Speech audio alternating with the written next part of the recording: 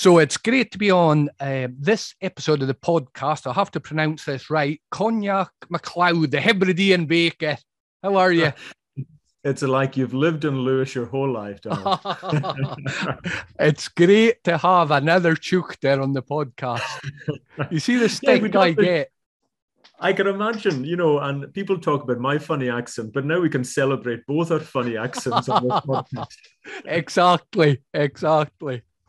So, and wait, are you up in Lewis just now? Yeah, so I'm based in the wee village of Cremor, which for the Gaelic scholars out there, they'll know Cremor is the Old Norse Gaelic for big cow. And we were always pretty proud because the next village is called Crobig, which is little cow. So I was always pretty proud that we had the big cows in our village, So a wee bit remote, but it's a beautiful place. Oh, I'm sure. And I was speaking earlier, or when I emailed you, you were telling me you're working for UEFA and you're all over the world. Yeah, I'm a lucky man. I'm so lucky that I love my work and I love my extracurricular, the Hebridean baker. I'm in such a fortunate position, and I've been working now for UEFA for about 4 years on a development project, which I'm sure we'll chat about. Yeah. But it's a great thing to enjoy what you do. Yeah. I'm a great believer in you might have come across it. I think the lecturer is it Alan Wells? I think his name was. He did Alan Watts, Alan Watts, his name was, and he had a thing. If money was no object, what would you do with your life if money was no object? And maybe I haven't got to the point where I don't need money, but I certainly in life have strived to do things I've been passionate about, and that's an absolute joy for me. Oh, it's so synchronistic, I suppose, that you're right into your football as well. Because I always speak about how much it's given my life, not just kind of enjoying playing it and watching it, but when I travel, certainly when I was traveling and just kind of backpacking and all that, wherever I landed, in the 80s, I would just say Kenny Dalglish, and you would start a conversation. It was just it opened up my world, I would say. I would say the same, and I've been lucky to have so many kind of pinch me moments through my football career. When I think of a 10 or a 12-year-old self, playing football on the road in the village, and then imagine myself, traveling with the Scottish team to, World Cup qualifiers or, being with UEFA or FIFA. And I think if I could go back and tell my 10-year-old self what I'd be doing now, I think that'd be pretty chuffed. Oh, I'm sure it's just an incredible journey as well. Then does football, and before we talk about the bakery and your business going out, does football still excite you? Do you still get a buzz when you go to Africa and different countries? Yeah. So, I mean, my work now is I work in developing countries looking and helping to professionalize the sport. So the kind of more off the pitch activity, maybe as opposed to yourself, Donald, in what you do. But the reward from that is unbelievable. It really is. You can sense that a lot of the federations. Last week I was in Zambia. Mm-hmm. And I was doing a project with the Premier League clubs there. Wow. And, at the end of the workshop, which was like 3 or 4 days, you could just sense their excitement about going back to the club and implementing all the things. Yeah. And you just came away with such an amazing sense of achievement. And if that's what I can continue in my career, I think I'm very fortunate. So absolutely still get a buzz from the sport. I think I peaked at under 12 was the highlight of my footballing career. I'm from, the village of Cremor is in the area of Lochs in Lewis. And I remember scoring a beauty from outside the box in the MacLeod Cup semi-finals. And I was dropped for the final, and that was That was it. That's as far as I got. But I even knew there at 12, I wanted to get into football, and I tried a few different paths through. I became a qualified referee. I moved to Russia to be a sports journalist at the time. But eventually, I found my niche, and I'm very glad I did. Oh, again, it sounds an incredible journey. But, I love that story, which you just told me about scoring, the beauty in the semi-final. I have to say, a bit of a ruthless coach catching you for the final. But that is one of the magics I find about football and sport in general, isn't it? It doesn't matter how far back it goes. You'll still remember the moments, isn't it? You still remember. 100%. Yeah. When people say, where were you when, in stories that they have. And I'm still a big supporter. A lot of people said that maybe when you work in an industry, it's like, would you still love chocolate if you worked for Cadbury's, or whatever. But with me, with football, I still, sit down on a Saturday and watch final score, the results coming in like I was a 12-year-old watching the teletext. Nothing's really changed. I still enjoy that. And wee bit harder, obviously, with lockdown over the past couple of years, going to watch matches, of course. But still love going to the games as well. See, probably on before we start talking about, how you've developed the business side of things, what was it like growing up in Lewis in football? I grew up in Brora and Sutherland, and at that point, before the bridges, it took us 2.5 hours to get to Inverness, and you went to Glasgow, you were about 6 hours. But over in Lewis, did you did you have that sense of distance from Glasgow, Edinburgh football, or did you feel quite close? Was it? No, I think not just with football, but generally in life, you're Scottish, but there's a real distinction. And certainly at the time when I was born in 1974, so say early 80s, when I really, kind of got into football. Of course, when you're from a place like Lewis, you don't have the immediacy of a club. So naturally, you're going to support a club because of friends or something that you've seen at a game. So naturally, you'll gravitate to one of the mainland clubs. Even Ross County, which would be our closest club, didn't really hit the heights at that point in the 80s. So you do feel quite distanced from it, but it doesn't take away from the passion at all. Absolutely not.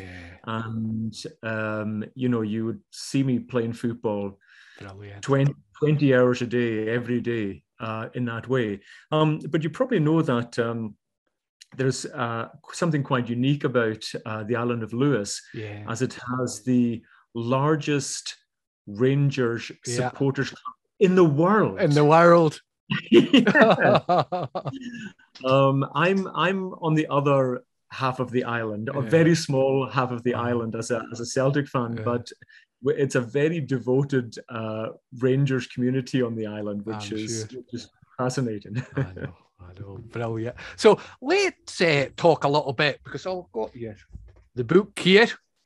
Probably the wrong way around. Tell me a little bit about how this came about then, Cognac. Yeah. So the Hebridean Baker, simply what I would say, Donald, is even when I've lived away from the island, I've been a very passionate Hebridean. I'm so proud of where I'm from. And I just wanted to find a way that I could talk about the islands, talk about our uniqueness or our identity or culture or the Gaelic language. And I've always loved baking. It's always been a real passion of mine. And I thought, well, if I am baking, if I'm making videos about baking, I can tell other stories. I can tell stories about the island. I can talk in Gaelic. And I thought that was quite a good conduit to making that happen. Now, when I started, of course, I never had any expectation that I'd have more than 100 followers or whatever. But in just over a year, I've had 16.5 million people watching. No, I know it's bonkers.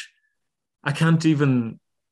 I can't put it into perspective at all. You know, so and you know there's the positivity of the content I create around the world has been amazing. So I chose the platform TikTok because it allows you to kind of express kind of video content in a short amount of time. It kind of worked from what I was trying to do. And I've just been so lucky. It's just worked so well. But it all began because my aunt, she's 93, my aunt Bellac, and still every day she bakes. She's brilliant. I mean, if I was like that at 53, never mind 93, I'll be delighted.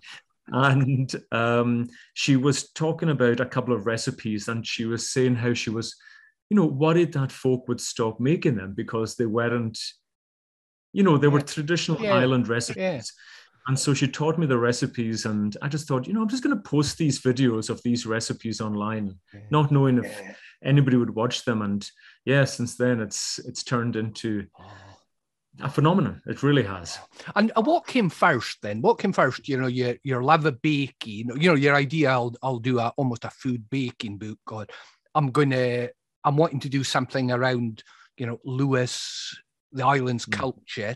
You know, or did they come together? Which came first for you when you were thinking? Well, I would love to say that I had this big strategy from day one, but it was pretty natural. The kind of different parts. The main type of content I create is obviously the baking, the stories about the islands, wee Gaelic lessons, talking about whiskey or foraging or anything that I think is quite identifiably Hebridean or Scottish.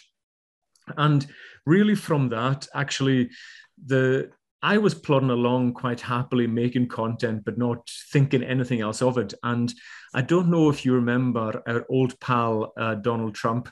He tried to ban TikTok in America. Because it was Chinese, wasn't it? Chinese yeah, exactly, yeah. And so you know, Elle Magazine, you know, the women's magazine in America. Elle Magazine, unbeknownst to me, wrote an article saying the only thing I'd miss about TikTok is the Hebridean baker. And it was like in Elle Magazine, a pretty big magazine. Now, I do remember a moment when I think I'd made something like I don't know, it was a hot toddy cake or something anyway, something pretty simple. I remember the next day I woke up and I had tens of thousands of new followers. And I was like, no, that cake was much better, than I thought. Unbeknownst to me, this article had gone out and suddenly, you know, the US market was getting to know me. And slowly but surely, like within maybe about 2 months, I had over 100,000 followers, and it just went from there. So there's been, I'm not going to say I'm thankful for Donald Trump, but there's been certain things, that have kind of given it a wee kickstart. And from that, it's just turned into one of the best experiences of my life. Okay. And, you know, because I know you're a humble guy, so you'll not say it, but being able to do that well on TikTok, that's a right skill set to be able to kind of produce those videos, though. Well, do you know, maybe this is where my experience on the football side came to help, because I'm not too sure, Donald, if I am even the best baker in my village, never mind the best baker in the Hebrides, but what I knew from my kind of day job, if you know what I mean, how important creating a brand and an image and a storyline was. And so what I feel that I have done unintentionally, but it's now worked, is created a brand that people have bought into and enjoy. And, you know, it's silly things like, you know, wearing the Fair Isle jumpers and my furry hat and the wee dog and all the things that, and the kilt and everything. So, and speaking Gaelic and being proud of all those things, it's just resonated with people. About 70% of my followers are in North America. Are they 70? God. Yeah. So from that, I think it's, you know, the old country, like, you know, seeing something that they want to hark back to, you know. Yeah. So it's been great because I've done nothing apart from the things I love. Yeah. I haven't had to change anything that I would normally do. I'm just sharing stories and recipes that I would love myself. Brilliant. And, you know, I'm looking at the cover of the book, and I'm a great dog lover myself. So is it Shoris, the dog? Shoris, yeah. Shoris is the Gaelic for George. Yeah. And he's some character. Actually, people keep saying, oh, could Shoris have his own Instagram account? I'm like, no, because then nobody would come to my Instagram account. I think people suffer my bakes and recipes just to see some more about Shoris, but it's always good to have a sidekick, and Shoris is definitely a pretty good sidekick to have. Oh, I'll tell you the other thing I noticed, you know, and you're obviously passionate about Lewis and the Highlands in Scotland, but the book's totally dispelled the myth that the weather's poor over in Scotland, isn't it? Because it's always bright, sunny. Do you know what? I have to say, it took 3 days to get that photo. Honestly, it was the end of May, and it was like the middle of December, and just that little moment where the sun shone, and we were like, right, let's get down to Luscantower Beach. But I love the fact that there is kind of beautiful photography of the islands and quite unique stories. I remember they gave me, I was working with a publisher. They had got in contact with me and said, would you be interested in writing a book? And I said, let me think about it. And I thought about it for about 3.5 seconds and trying to act cool, you know. I said yes. And they really gave me, you know, a kind of open opportunity to shape it. And when I said I'd love to share some kind of traditional stories or some family stories, they were really supportive of it. And there's one in there. Well, the final line in the story is, and that was the day my father gave the Queen crabs. So for those of you who haven't read the story, I won't spoil the story, but I remember when it was published, I was thinking, I wonder if they actually read that. I'm still surprised I got away with writing that story, or at least that line. But I really enjoyed the process of writing the stories as well as making the recipes. Oh, brilliant. See, Conja, what's it like, you know, coming and living in a place called Lewis, you know, and I'm from a small village on the coast as well, and so I can relate to that. What's it like building a business? Which your business there is worldwide now. You know, what was the challenges, and what do you think is the opportunities just now for anyone that's looking to start up almost a digital business worldwide? Yeah. Well, I think the first thing that's really important is just firstly to do what you're passionate about. People can sense authenticity, but they can also sense when it's not authentic. You can play a character, or you can do something that's not yourself for a wee while, but you can't do it for very long because people just can tell straight away that it's not authentic. So the first thing is just do something that you're passionate about. I think we're quite lucky just now, not just from Scotland, but particularly the Hebrides. It's nearly come into fashion in a way, the Hebrides. I don't know if you've seen even over lockdown, the amount of travel shows with Joanna Lumley or this one or that one who came to the islands, you know, and made it seem quite exotic in a way, exotic on our doorstep. So I think that there was a wee bit of timing for me in that. But when it comes to kind of creating a brand and working from a small place, but with a kind of big opportunity, the first thing is it's hard work. You know, you really have to work like a beast to get it work, because think about it, I think somebody told me there's 11,000 cookbooks a month released across the world. So what makes yours stand out, or what makes your product stand out against the rest? So the first thing is having the right concept and the right idea. And a bit like that lecture Alan Watts I mentioned. If you're passionate about something, you'll find your tribe. You'll find other people who are as passionate about what you are, and that's what happened to me. Is exactly that. But I don't think it's a huge disadvantage anymore. Being a little bit kind of remote to Glasgow or London or whatever. There's definitely times where I've had to travel, and I've actually just found out today that I'm off for a 2-week book tour of America, which is really exciting. Nice. So you can't do everything from home. But I think when it comes to the kind of digital side of things, content creation, I think there's huge advantages of being in such a beautiful landscape. I know you're seeing the kitchen behind, but I'm looking at the window to the water and islands and boats going past, fishing boats going past, and it's idyllic. Idyllic. Apart from the hailstones and the 70-mile-an-hour gales as well. But if I can see past those, then it's idyllic. I know, I'm laughing, and you were talking about authenticity, and I think there's an amazing thing about knowing who you are and what you're all about. And I always remember I was living in London, and I went to the Royal Scottish Corporation to kind of join there, in Covent Garden, just outside. And I went through the front door, and this would have been late 80s.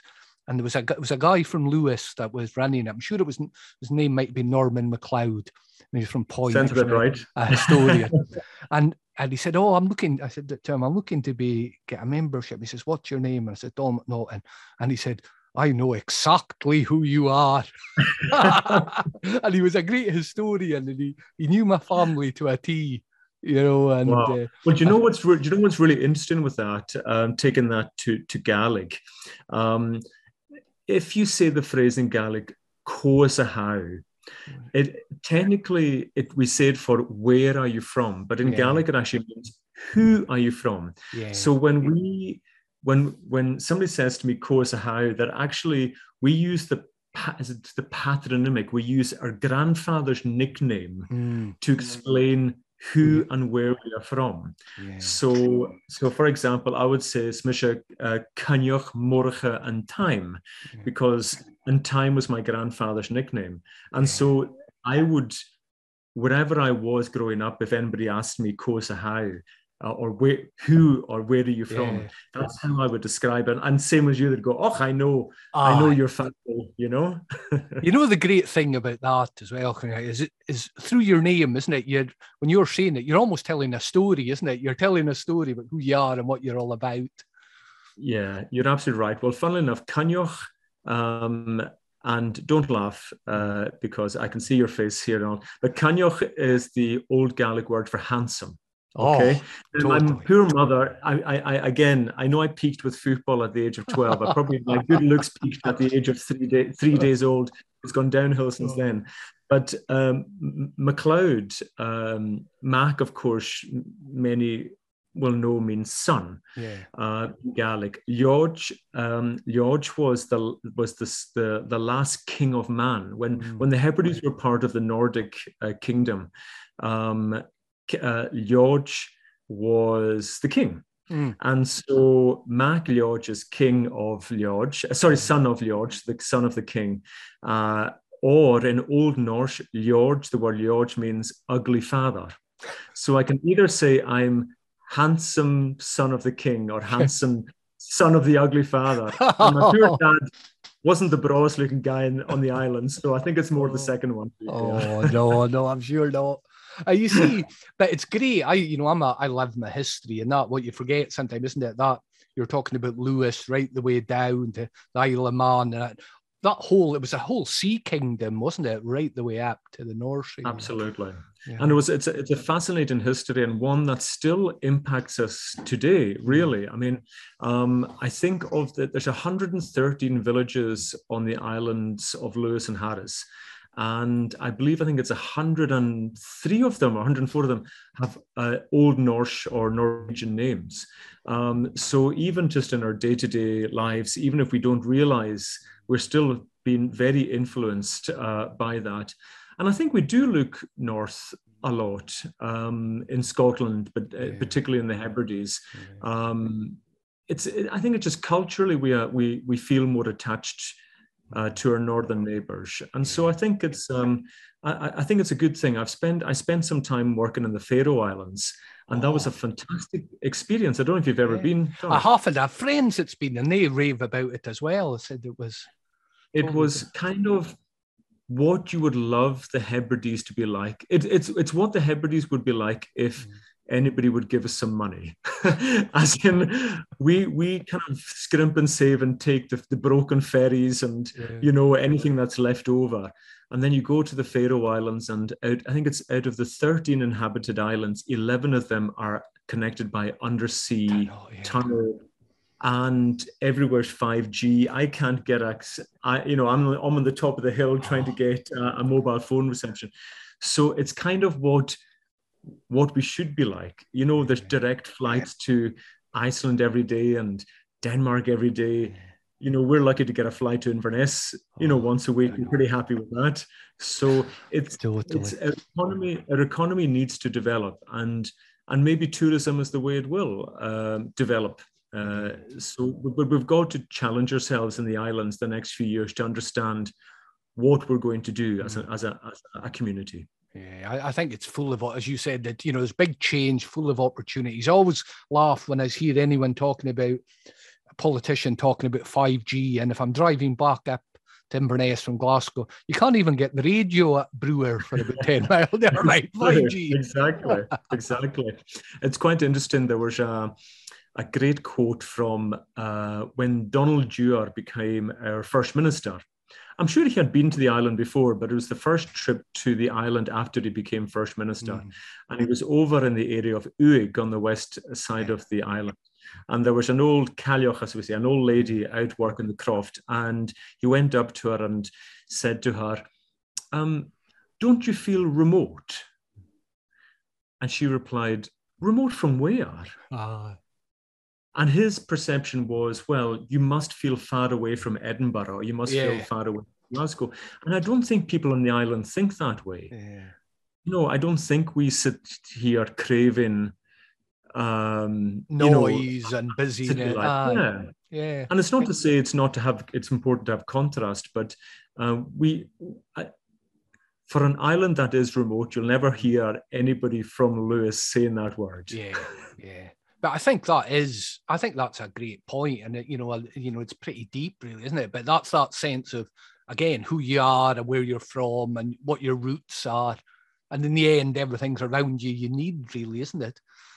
It is, and there's an element of, I think, kind of, again, if we're getting a wee bit deeper, I was talking to somebody recently about this concept of being happy. If you're striving to be happy every day, unfortunately, you're going to fail every so often, because life's just not, life should be like that. But somebody told me that if you strive to be fulfilled, if you strive for your life to be full of things that you enjoy, and that's a much better goal in life than to always try and be happy, because fulfillment will give you great memories, it'll keep you happy, but you'll also be challenged by it as well. So I hope that, on an island where it's tough living here, the weather, a lot of people come to the island when they move here for the first time for a quieter life, for a slower life. I don't know anybody from Lewis who doesn't have 4 jobs and a croft and sheep and all the other things. You have to be a very busy person to want to live in the islands. I know. I often think, just in my own life, coming from a rural area, and it would be, you're describing it on Lewis, if someone moves there from especially a city, I always think, you have to be almost at peace with yourself, because there's less distractions to keep you away from yourself. Maybe, and that's we spoke just before we went online about the perils of the paths that you can go down, some good and some bad. Exactly. Because we're still a set of islands that are very influenced by the church, for example. You know, the Sabbath is still pretty held in that way. But there's also many folk that react against that as well. And so you can get it to be a bit of an island of extremes as well, which isn't so healthy if it is, be it kind of alcohol or something like that, that takes you away from the church. So luckily I've kind of stuck in the middle path. I don't mind a dram, and I'll go to church every so often, but I'll stick to the middle path. See, that's because you've been listening to Alan Watts as well. You know, the great philosopher. And I have to admit, I've got one of his books behind you because I think, you know, he was a genius in what he said, wasn't it? And full of contradictions as well. You know, that as we all are. Yeah, there's no harm in that sometimes when you need to make a point. Yeah, without a doubt. Well, see if anyone wants to kind of get your book, The Hebridean Baker, or catch you on TikTok or any of the social medias. Where should they go, Clonmacnoise? Well, I've made it very easy for everybody. So it's Hebridean Baker on TikTok and Instagram. And the book's gone great guns. Donald, it was the best-selling Scottish cookbook of last year. And as I said, so excited about heading off to the US and Canada in May for the book tour. I think that's just going to be one of the most fun experiences of my life, going out there, being so proud to be able to promote Scotland and the Hebrides over there. I think it's just going to be great fun. So there's some really exciting things coming up this year.